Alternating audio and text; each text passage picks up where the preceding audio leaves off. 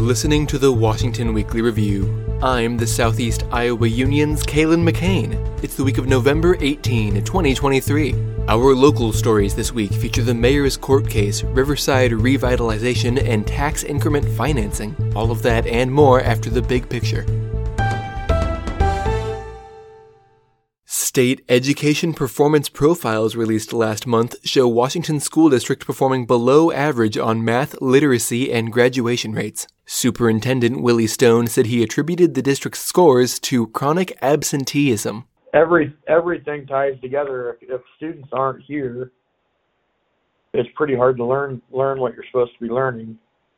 And if 50% of our English language learner students aren't here, that means there's a good share of those that aren't going to pass. If they're not going to pass, then they're not going to be able to graduate. Man, if your kids aren't in school, it's hard to learn. It's really hard to learn. Stone said the issue was surprisingly prevalent, according to the report. Washington High School's absenteeism rate nearly doubled from 17.2% to 34% of students in the last year. They are worse than what we were expecting to see, and that's why we've created a task force to work on it. That's looked at all the data, and we're in the process at our next meeting to create a plan to address it. The report wasn't all bad news. Washington's math and literacy scores, while below average, were higher last year than in any other since the pandemic started. Other metrics showed more big improvements, especially at Lincoln Elementary. We're continuing to try to do better for our students. Our growth, you can see our growth that we've had, and we'll continue to try to meet those needs of our kids and try to get the district continue to move forward. That's the big picture. Stick around for the local news right after the break. Hey, unless you're one of our two unexplained listeners on other continents, you've probably been to Washington before. That means you've probably heard of Dodici's. That means you've probably heard of the 3-part lunch special they've got for $12.12. You're likely also familiar with the 3-course dinner special for $21.12. And you've surely caught wind by now of half-off bottles of wine on Thursdays. But when's the last time you ate there? Lately, Dodici's has upgraded their outdoor seating, and they've added wine flights. Don't worry, if you're not one for new things, it's still as easy as ever to enjoy the beautiful view of Washington's downtown, selection of craft cocktails, and menu full of award-winning Italian cuisine. Thanks to Cafe Dodici for sponsoring the Washington Weekly Review.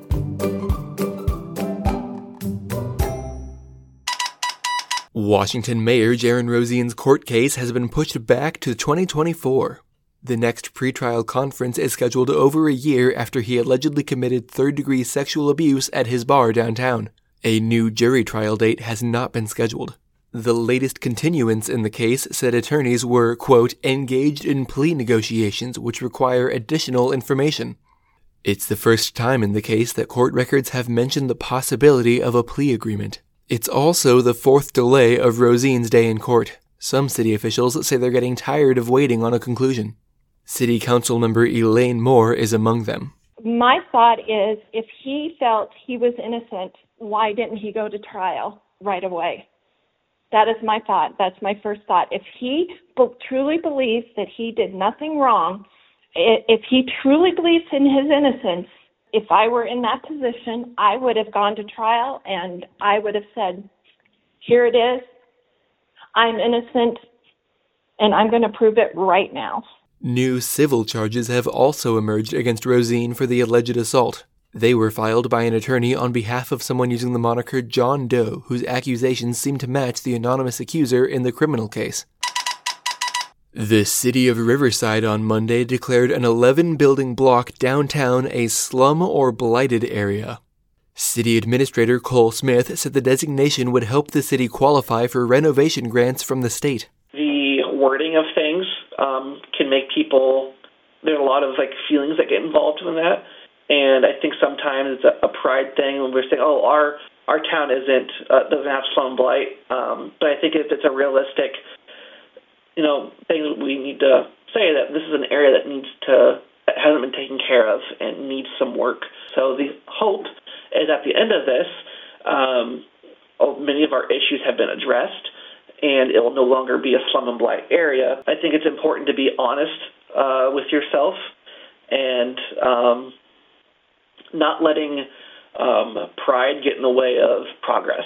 The grant in question would rely on matching funds from the city.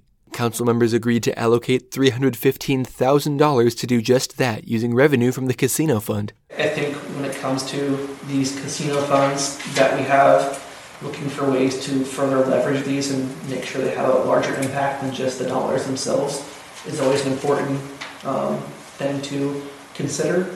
I think as far as an investment of these dollars in the community, we do have very good leverage with these, and they will be making more impact than dollars we spend other places. Officials said they were optimistic about the impact of the potential grant. Here's councilperson Tom Sexton. I think with the work that can happen on these buildings could take them into another century, hopefully. Like I said, if we get these buildings spruced up, who knows what commercialism can happen down there. Tourism possibly coming in. So, yeah, kind of like Edgar, I hate seeing funds going out that can't be used for the general public and of the residents of the town, but I think roundabout way it will. So. Washington City Council members plan to discuss a development agreement next week for a proposed $8.5 million hotel on the east side of town. Developers have asked for a tax rebate of $1.5 million from the city to make it happen. The process would involve tax increment financing, or TIF, which pays back taxes collected from the business. City Administrator Deanna McCusker said the incentive money would pay itself off by encouraging other developments. A hotel will bring more economic opportunities. Because if people are staying in Washington, they're also going to be spending money at restaurants. They could be shopping. So this will help other businesses out. It'll be a ripple effect.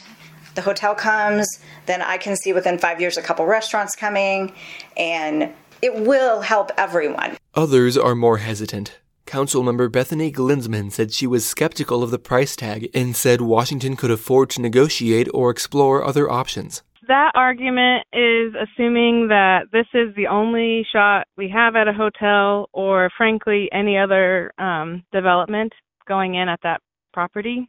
And I just can't believe that to be true. If we ultimately don't approve this TIF agreement and this group of developers doesn't move forward with the hotel, I have to think there's another group out there that eventually would move forward without such a large tax break from the city. That's the local news. We'll be back with the best news I've heard all week right after this. Todd Hahn Construction is an award-winning custom home builder with a 28-year history in the greater Iowa City area. Hahn's goal is to build you the finest quality custom home while providing you with a positive experience along the way. It's one of the many reasons they've been named the Iowa City Area Home Builder of the Year time and time again. A custom home is more than just a house. It's the culmination of a dream and years of hard work. Todd Hahn Construction makes that dream come true by always putting you, the customer, first. For more information, go to toddhahnconstruction.com. That's TODDHAHN construction.com. And now the best news I've heard all week. Members of a Mid-Prairie culinary class served their own hors d'oeuvres during a fundraiser at Cafe Dodici last week. Mid-Prairie FCS teacher Glenda Seward said the event was a hit. They loved it. They were a little bit nervous about going last night, I think. You're going into someone else's kitchen. You're not really sure what exactly is going to be expected. And so, yes, they were a little nervous, but came out of it having had a fabulous experience. Dodici executive chef Tim Howard worked with the students. He said he was impressed. They were experiencing a professional kitchen, like in action, for the first time, which I think to them was kind of daunting, but also interesting at the same time. They exceeded my expectations, like from the start. It was really not a matter of which one was better. It was a matter of which one could we execute on a larger scale. Thanks for tuning in. This podcast is a product of the Southeast Iowa Union. I know we just got back from a break, but we again won't post an episode next week due to the holiday. We'll be sure to catch you up in the week after that on December 2nd. That's all I've got. This has been the Washington Weekly Review. I have been Kaylin McCain, and you should have a happy Thanksgiving.